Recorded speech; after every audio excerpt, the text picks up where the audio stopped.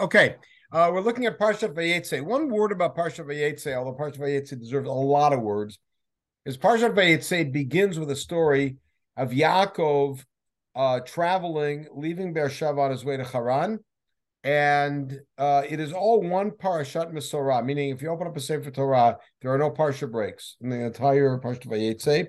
As a Baal Kriya, that's a little bit of a challenge. And it ends with Yaakov on his way back from Haran, having an encounter with Malachim and renaming the place Machanaim, just as on the way out, he had an encounter with Malachim and renamed the place Beit El, the famous scene. Subsequent to his arrival in Haran, he has negotiations with Lavan. By the way, just before his encounter with Malachim, on the way out, he has negotiations with Lavan. And if you take a look at it, we did this a few years ago, you see that the entire Parshat Vayetze is one story which is arranged chiastically, so that it's A versus A1, B versus B1, etc. And the middle point where things turn around is the birth of Yosef. But I want to focus in on one particular component of the story in this shiur, which is I titled it, Who Knew What and When? And normally I give a little bit of an overview and an introduction to the Parsha, but there's a lot to talk about here, and I want to get right to the point. The question is, who knew what and when about the swap of wives? Okay. Now, if I were to ask the average person on the street who knew about the swap of wives in advance, what would your answer be? Nobody. Nobody knew about it. Lavan didn't know about it? What would be your answer? If I asked an average guy on the street, what would their answer be? Lavan knew. So Lavan certainly knew, and I will suggest that the average person on the street would say that Rachel and Leah knew, based on the fact of a very popular midrash. We're going to take a look at it, but let's take a look at the text first. All right, the first 8 psukim I'm going to just summarize. Yaakov, after his vision in Beit El, makes his way to Haran, encounters some other shepherds out there, asks how Lavan is doing. Here's Lavan, here's his daughter Rachel. He sees Rachel. And now we'll pick it up. He's talking to the shepherds. Rachel ba'a imatzon, as we say it in our house, ba'a imatzon, asher le'avia ki ro'ahi. All right, she's coming with the flock. She is the shepherdess. Vayik asher ra'a Yaakov Rachel bat Lavan achimo v'tzon Lavan achimo. Vayigash Yaakov v'yegel Lavan me'al pi ha'be'er v'yashk etzon Lavan achimo. There's a lot of emphasis here on who everybody is. Who Rachel is. Bat Lavan achi imo, Rachel's his cousin, and she has his uncle's sheep, and he waters the sheep of his uncle. A lot of emphasis on family here. Okay, but not for today's shiur. Vayishak Yaakov Rachel, Yaakov kisses Rachel, and then he raises his voice and he weeps. Vayaged Yaakov Rachel ki achi aviyahu v'chi ben Rivkahu. So he introduces himself.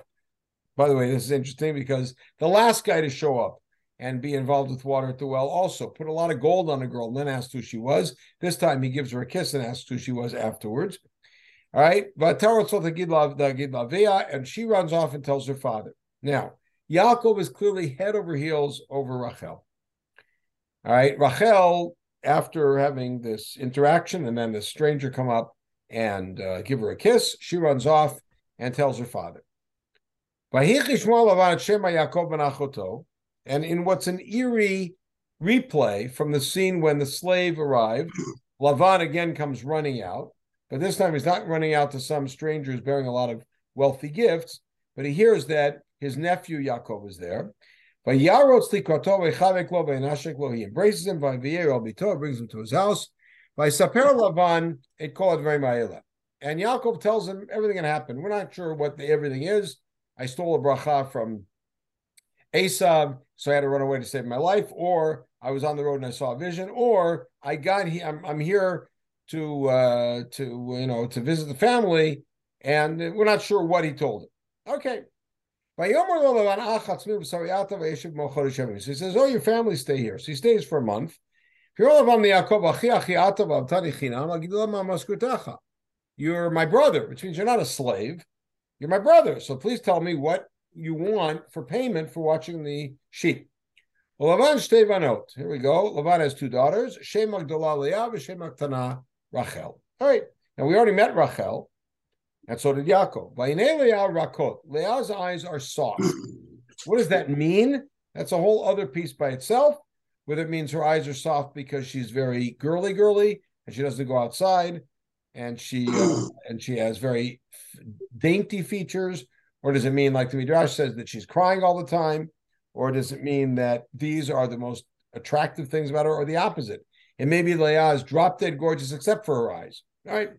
Rachel is a knockout. All right. Yaakov loves Rachel. So what does he say to Lavan? I'll work for you for 7 years for Rachel. And it makes it clear, Rachel bitchak tana, which, by the way, becomes a phrase in halachic literature later on when you want to say every jot and every tittle, every dot, every I, cross every T, Rachel bitchak tana.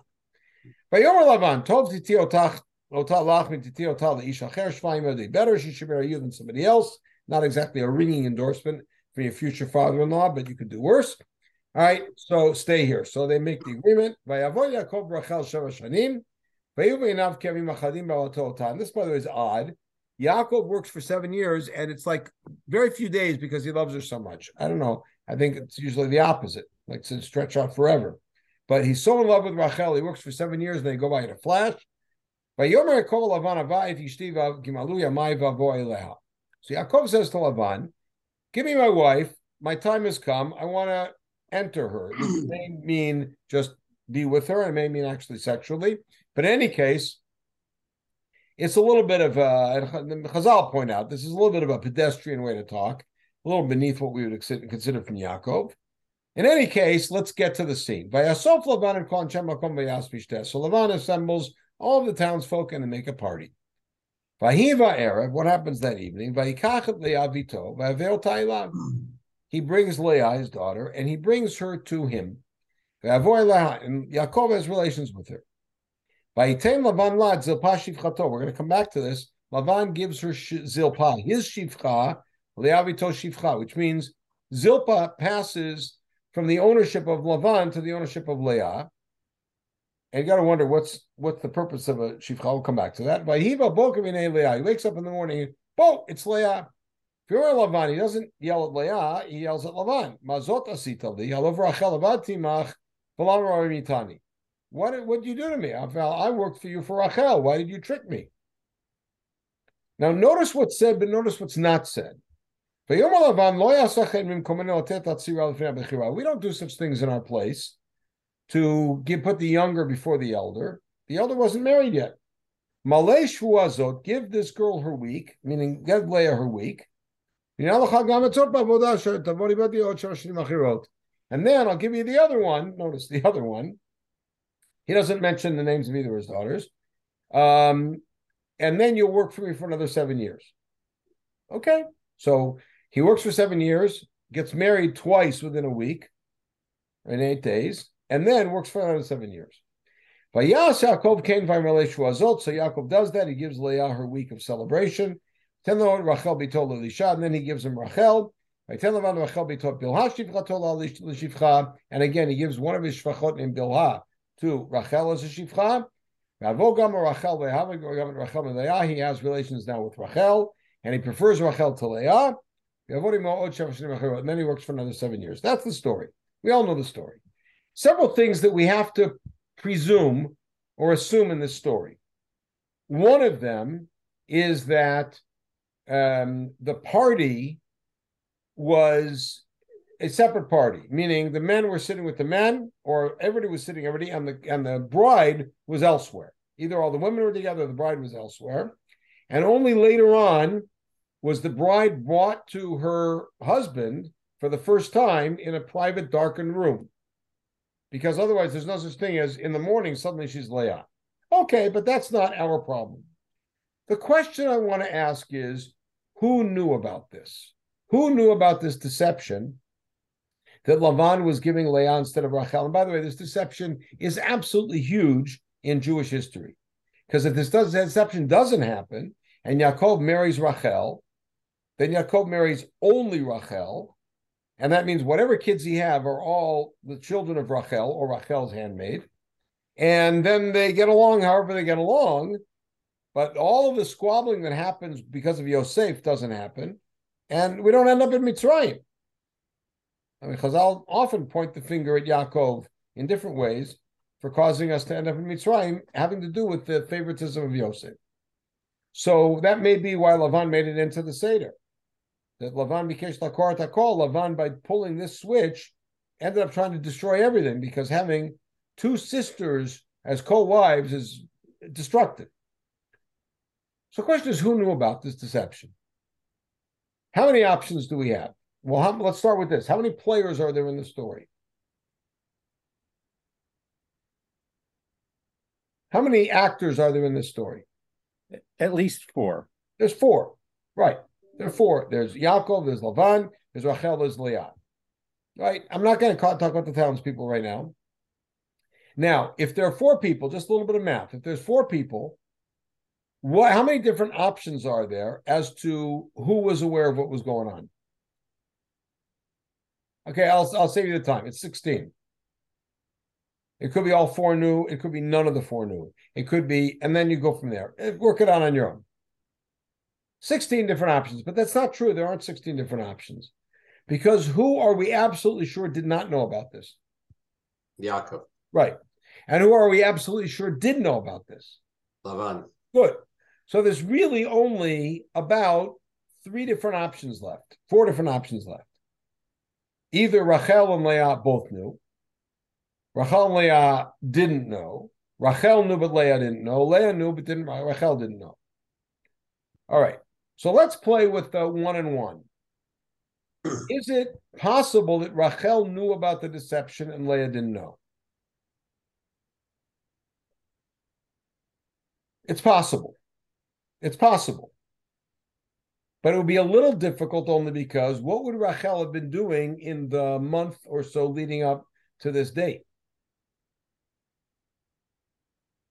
She would have been getting ready for her wedding and talking about Yaakov, the guy she's going to marry, and whatever kind of anticipation or anxiety or whatever she would have, she'd be talking about it.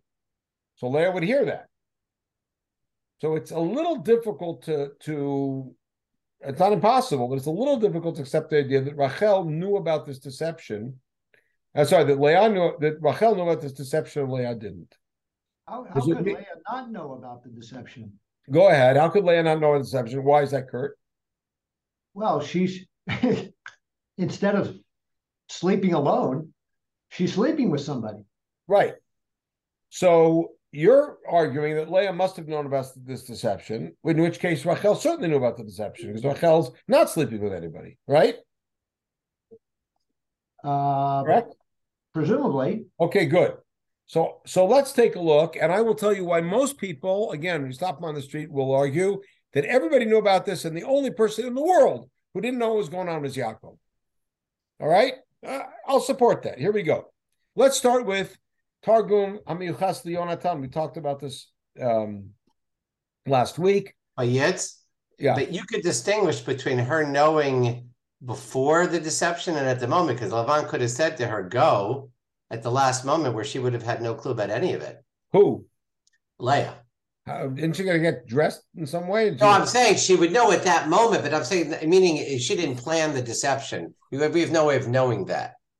I'm not saying planning it, but was she aware at some point, 5 minutes, 10 minutes in advance, that she was going to be going in as a deception, meaning Yaakov's going to expect somebody else. In the meantime, it's going to get me. Okay, so the conventional wisdom is that Leah and Rachel were both in on it, and Yaakov was the only one. When they found out is a different story. I'm not dealing with that. Did Lavan tell Rachel after 1 year, or did Yaakov tell Rachel a month before? Or did Lavan tell Rachel the day before? I don't know. But, okay, so now, take a look at the Targum, and it's a popular midrash. Remember, Targum Hamiyuchas Yonatan, which is probably a 12th to 13th century Targum, Midrashic Targum, incorporates many of the popular midrashim. So I want to start there. V'have li'idone tzafra. So in the morning, v'stakel ba v'hahi Leah.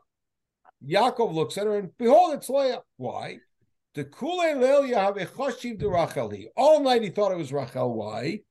Min biglal de masrat la Rachel kol milaya de masrat la Yaakov. All right, this is not the earliest place that shows up, but the first place I want to show you. Because Rachel had handed over to Leah all of the things that Yaakov had told her, meaning, going back, and the Midrash develops that when Yaakov first met Rachel and he said, I want to marry you, her response was, and Rashi carries this all the way through his Perush, her response was, fine, I want to marry you too, but please know my father is very tricky. And so Yaakov gave Rachel some sort of a code so that on that night, when they already knew that it was going to be dark, Rachel would say the code and Yaakov would know that it was her. And what happened? Rachel handed that code over to Leah, which means, by the way, now everybody's in on it except Yaakov, right? Okay. In the Midrash Agadah, which is a Midrash, a slightly later Midrash on Bereshit, you have the same idea shows up. Now, this is on a later pasuk that's going to be critical for our discussion later on. And we'll come back to this Midrash when we see that pasuk. But you see that this idea of the simanim, the secret code that Rachel gave to Leah, is something that they're both aware of. Now, I want to show you another piece of the puzzle, which is just a remarkable Midrash. The Midrash Breshit Rabbah on our pasuk of the party. I'm going to summarize the first part and then show you the last and the end of it. It's a killer. In it, it says that Lavan gathered all of his people, and he said to them, we have done very well for the last 7 years because of Otot Sadiq. He's pointing to his son-in-law, Yaakov, who's come here. Because of him, we've been blessed. We don't want him to leave, do we? We want him to stay, don't we? I'll show you how I can get him to stay for another 7 years. Here's what we're going to do. I want you guys to be in on this and help me get Leah in there. All right? And then when he realizes Leah, because I know he loves Rachel more, he's going to want Rachel, and I'll make a deal, and he'll have to stay for another 7 years. So they're all in on it. Now, there's one line here that's just really cool. If you take a look, that during the wedding feast, they were praising Yaakov and singing Halaya, Halaya, like Hallel. But what they're really saying is, it's Leah, it's Leah. And he didn't get it. It's a really cool little piece. Now, watch what happens in this piece that he does. It's just such a mind blower. Take a look. V'chol ahu. We'll pick up from here. V'chol ahu le'Elia havitzavach la Rachel. In the bed, all night, Yaakov was saying Rachel, Rachel. V'anyalen, she was responding. Leah was responding, but she was saying yes. When he was saying Rachel, he was cooing Rachel. Yes, yes. But Safra b'nei Leah. In the morning, he wakes up and behold, it's Leah. So now there's a conversation the Midrash puts in here. Amar ma ramita bat Ramah, you deceptive girl, the daughter of a deceptive man. La b'leia karina Rachel bi'at anedli. All night I called you Rachel, and you answered. Amrale, eat sapar deleitle talmidim. Doesn't a barber have students who cut his hair? Meaning, who are you to who's calling the kettle black? Lo kachai tzovech lach avach Esav ba'at anile. And the whole time your father was saying Esav, Esav, and you said me. The Midrash sees the deception of the deliberate deception of Leah on Yaakov as being payback for Yaakov deceiving Yitzchak and saying, I'm Esav. It's a wild Midrash. It's great. Parenthetically, I just pointed this out, there's a halacha that we learn from this story. Remember that Lavan said to, and we learned from Lavan said to Yaakov, give her week, and then you can marry Rachel, right? So, you're not allowed to mix smachot. That's why you're not allowed to have a wedding on Chol HaMoed. Every simcha deserves its own place. And therefore, she has to have a full 7 days of celebration, then you can marry Rachel. Okay, fine. I want to show you how powerful this midrash of the simanim, this midrash of the secret signs that Yaakov and Rachel shared, that Rachel handed over to Leah, how powerful that is, and by the way, how old it is. We saw it in a very late midrash. But now we're taking a look at Eicha Rabbah. Eicha Rabbah is a very early midrash. It's 4th, 5th century. And in this midrash, Eicha Rabbah, by the way, is I've told you before, is perhaps the most beautiful collection of midrashim that we have. Tragedy always begets great creativity and elegance in literature. And Midrash Eicha Rabbah has 36 or 37 introductory paragraphs. We call them proems or ptich ta'ot that were used to introduce the public reading of Eicha. And in Tichta number 24, it's very long. This is just the end of it. God is going to destroy the Jewish people. And Abraham comes before God and says, please look at what I did at the Akedah. Please, and God ignores him. Yitzchak comes in, Yaakov comes in, Moshe comes, Aaron comes, everybody comes. And finally, of course, the Midrash saves the best for last. Look at this. Kaftsar Rachel Imenu, Pnei HaKodesh Baruch Hu v'amar Yibrono Sholam. You know that Yaakov loved me very much. He worked for my father for 7 years just for me. When I was supposed to marry him, father convinced me or asked me to swap with my sister. I was very bothered. Right, when I knew about it, she said, at that point, I found out, so I told Yaakov, let's make a secret code so father doesn't pull the shtick. In other words, the code now, according to this midrash, was set up just before the wedding because she knew that he was going to play shtick. I changed my mind and I withheld my own lust. I had compassion for my sister that she shouldn't be embarrassed. Because what will happen? Leah will come in. She won't know the code. Yaakov's going to throw her out. She'll be shamed. And that night they swapped my husband. They swapped me. And I gave my sister all of those secret codes. So he'll think I'm Rachel. And then she says, and with that zchut, save the Jewish people, and God responds and does do it, and that's, of course, the famous passage in Yirmiyahu, Kol b'Rama Nishma, etc. All right? This shows up, like I said, Rashi quotes this piece about the Simanim, and that's how Yaakov thought it was Rachel all night, then in the morning he realized Leah. Okay. So, like I said, if you were to ask the average guy on the street who knew about this deception, the answer would be Lavan, Rachel, and Leah. Were they all willing and complicit? Rachel maybe, maybe not. But one way or the other, Rachel did cooperate by giving the Simanim, and Leah was also in on it, which means, by the way, the whole time, Leah knows that she's not really the preferred wife. She's not even the wife.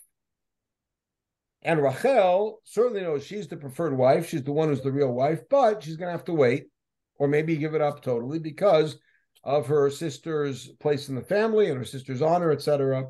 Okay. And that's certainly one way to look at it. The problem is that the psukim seem to go against that, and I'll show you what I mean. Later on, there's a story. Yaakov and Leah and Rachel all married. Yaakov's married to both of them. And Yaakov has already had 2 children with Bilhah, Dan and Naphtali, had 2 children with Zilpah, Gad and Asher. And then there's a story. Reuven is already a young man, a kid, whatever. He goes out to the field and he picks some, perhaps mandrakes, picks some flowers. He's Leah's son. He comes home and brings them to Leah. What happens when he does that? Vatomer Rachel Leah, look at source 7. Tnina limi dudai b'nech. Give me some of the mandrakes of your son. What does Leah say back? We have to listen very carefully. Vatomer la ma'at kachtech et ishi. It's not enough that you took my husband. Leah's saying this to Rachel. It's not enough that you took my husband. Lakachat gama dudai b'ni. You're also going to take my mandrakes, which sounds very, very petty. Until you find out how important these mandrakes were to them, aphrodisiac or whatever it might be. So Rachel then says to Leah, okay, you know what? Tonight's my night with Yaakov. I will forego my night. You can have Yaakov tonight, which, by the way, eerily takes us back to the opening scene. Yaakov coming thinking he's going to sleep with Rachel, sleeps with Leah. But what does it mean when Leah says to Rachel, not enough, you took my husband? Couldn't Rachel turn around and say the same thing? Matter of fact, couldn't be she the one who says it? You took my husband. He was supposed to be my husband. And instead you got him. At least give me the flowers. Notice Rachel doesn't respond to this. Look at the Sforno here. Hamad kachtechet ishi. What does Leah mean? You should not have agreed to marry him as the second wife. Because having two sisters married, later on the Torah forbids it, two sisters married to the same man is a terrible idea. So you sort of took him away and you're my sister. You shouldn't have done that. But of course, there's something much deeper here. What do you mean? I'm the one who was supposed to marry him, Rachel says. Very strange. Yes. Yeah. Can you? I know that you can affect marriage through bia, but does there have to be intent? Yeah, that's another whole question here, which I'm not getting to touch on Okay.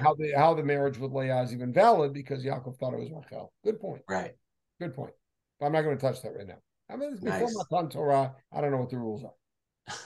Now, there's another piece to the puzzle because in this, well, let's start with this. We're going to come back to the last piece. I'd like to make a very different proposal to understanding what happened here. But to understand that, we have to go back to the beginning. In the beginning, the opening piece that I showed you, which is the major text of the whole negotiations leading up to the wedding. When did Yaakov meet Rachel? He met her when he first arrived, and he went head over heels. And then a month later, he's sitting and talking with Lavan, and he makes a deal to marry Rachel for working for 7 years. In the meantime, Leah's there, and Leah's a slightly older, we don't know how much older sister. How much did Yaakov and Rachel have to do with each other over the course of the next 7 years? The answer is we have no idea. But there's a bigger question here. What did Rachel know about the conversation between Lavan and Yaakov? I'd like to propose a different way of reading this, which is consistent with the text, because it's a very different view. Yaakov is nuts about Rachel, we got that. And he's not as nuts, shall we say, about Leah. Yaakov and Lavan sit down, and Lavan says, I'd like you to work for me, but I'd like to pay you something. What can I pay you? So Yaakov says, I'd like to marry Rachel. Lavan says, okay. Who knows about this deal? I'd like to suggest that Yaakov and Lavan are the only two people who know about this deal. Rachel has no idea. Why would Rachel know? How would Rachel know that Yaakov is working in order to marry her? So what happens 7 years later after Yaakov finishes his 7 years, which only he and Lavan know about? He comes to Lavan and says, Hava et ishti ki malu yamai. He, by the way, doesn't even say Rachel. He says, give me my wife. My time has come. So Lavan does what? He doesn't want his older sister, his older daughter to be embarrassed. And maybe he's afraid of her marketability if you want to really read him down. And so what does he do? He has a big party. And then he puts Leah in the tent with Yaakov. Yaakov sees the girl coming in, assumes that's the girl who 7 years ago he contracted to marry, has beer with her, wakes up in the morning and said, boom, it's Leah. What do you do? Notice he doesn't yell at Leah. He yells at Lavan. Now, by the way, what's Lavan's answer? Lavan's answer is not gotcha. Lavan's answer is, are you out of your mind? How could I possibly marry off my younger daughter before I marry her? And by the way, you've been here 7 years. Don't you know our local customs? Our local customs are that a girl doesn't get married till her older sisters are married off. What were you thinking? Notice, by the way, that Yaakov doesn't have a response to that. Now, you're going to tell me, well, Yaakov, once you respond once to Yaakov, that's it. That's not true. Look at the end of our parsha. When Lavan and Yaakov go at it, they both go at it. Here, Lavan says to him, Lo yasachenu komenu, we don't do such things in our place. And by the way, there is some very covert, but not so covert, shall we say, musar in those words.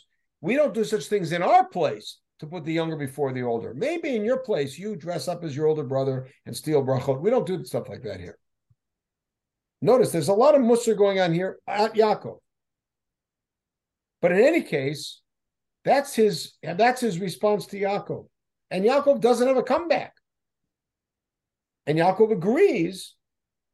And by the way, Yaakov does not try to do what, Jason, what you were suggesting, to turn around and say, okay, but I'm not married to Leah. He accepts it. And he agrees to say, okay, as long as I can marry Rachel, I'll work for another 7 years afterwards. Fine. That's all agreed and understood. All right.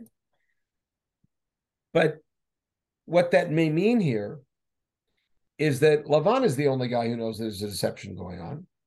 Rachel has no idea she's supposed to marry him. Leah doesn't know either until she finds out. Yaakov been working in order to marry Lavan's daughter, and I'm the eldest, so of course that's me. Leah has no reason to think it's any different. That's why years later, what does Leah say to Rachel? It's not enough you took my husband. As far as Leah is concerned, Yaakov, she's the real wife, and Yaakov is her real husband, and Rachel's the latecomer. And by the way, Rachel doesn't have a comeback, because Rachel also doesn't know that originally Yaakov contracted to marry her. Neither of the girls know about this, which means that the only person who's in on the deception is Lavan. But I'd like to suggest something perhaps even more radical if possible. If you take a look at the end of the Parsha, the introduction to the end of the Parsha, the last big scene in the Parsha is when Yaakov leaves. That is prefaced with this passage. Vaishma divrei bnei Lavan lemor, lakach Yaakov et kol asher le'avinu. Yaakov suddenly hears Lavan's sons, who, by the way, didn't exist yet. They suddenly show up. And they're saying, Yaakov took everything that our father owned. He made all of this wealth of his from our stuff. In other words, they're complaining that we're losing our inheritance. Yaakov looks at Lavan. Lavan is no longer looking at him like he was back in the day. Which means that Yaakov now senses an antipathy coming from Lavan, right? An antipathy coming from Lavan. In other words, Lavan now doesn't like him, as opposed to what it was like before.